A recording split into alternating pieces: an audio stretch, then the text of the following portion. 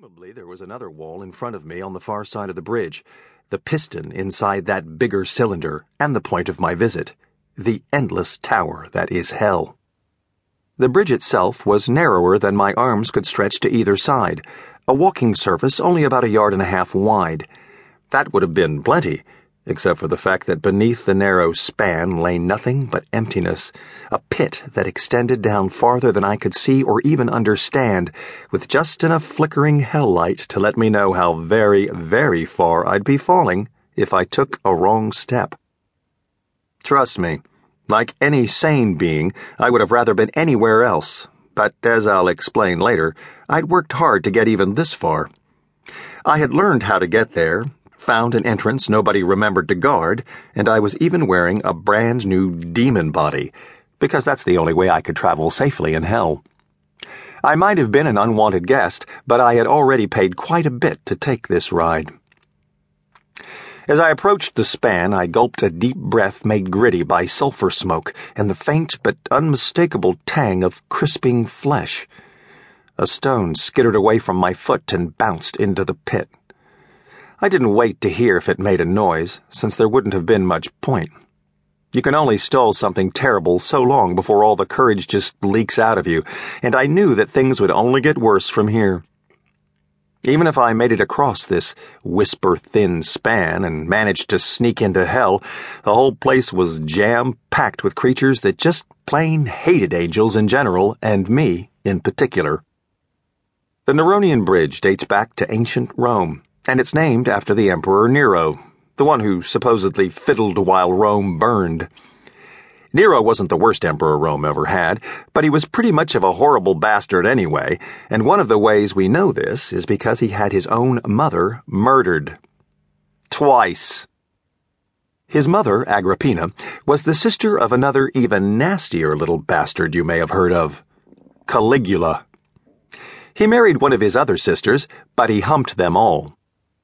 Still, despite all the creepy stuff with her brother, after Caligula was stabbed to death by his own guards, Agrippina was rehabilitated and eventually married Caligula's successor, old Emperor Claudius. Somehow she even managed to convince Claudius to put aside his own beloved son and instead make Nero, her son by a previous marriage, his heir. Once Nero was the emperor designate, she bumped off poor Claudius by feeding him poisoned mushrooms. Clearly grateful for his mother's assistance in becoming the most powerful man in the world, Nero promptly turned around and ordered her killed.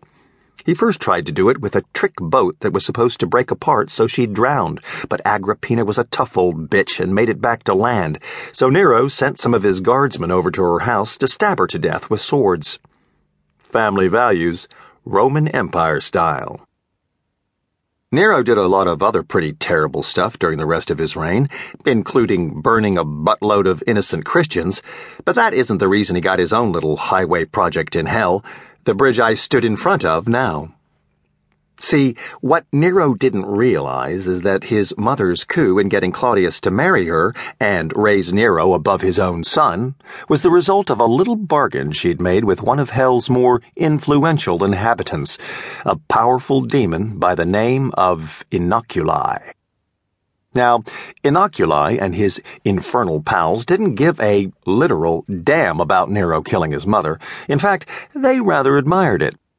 But they did expect him to live up to the terms of the bargain his mother had made to put Nero on the throne of the Roman Empire, because hell had big plans for Rome. But Nero refused to play along.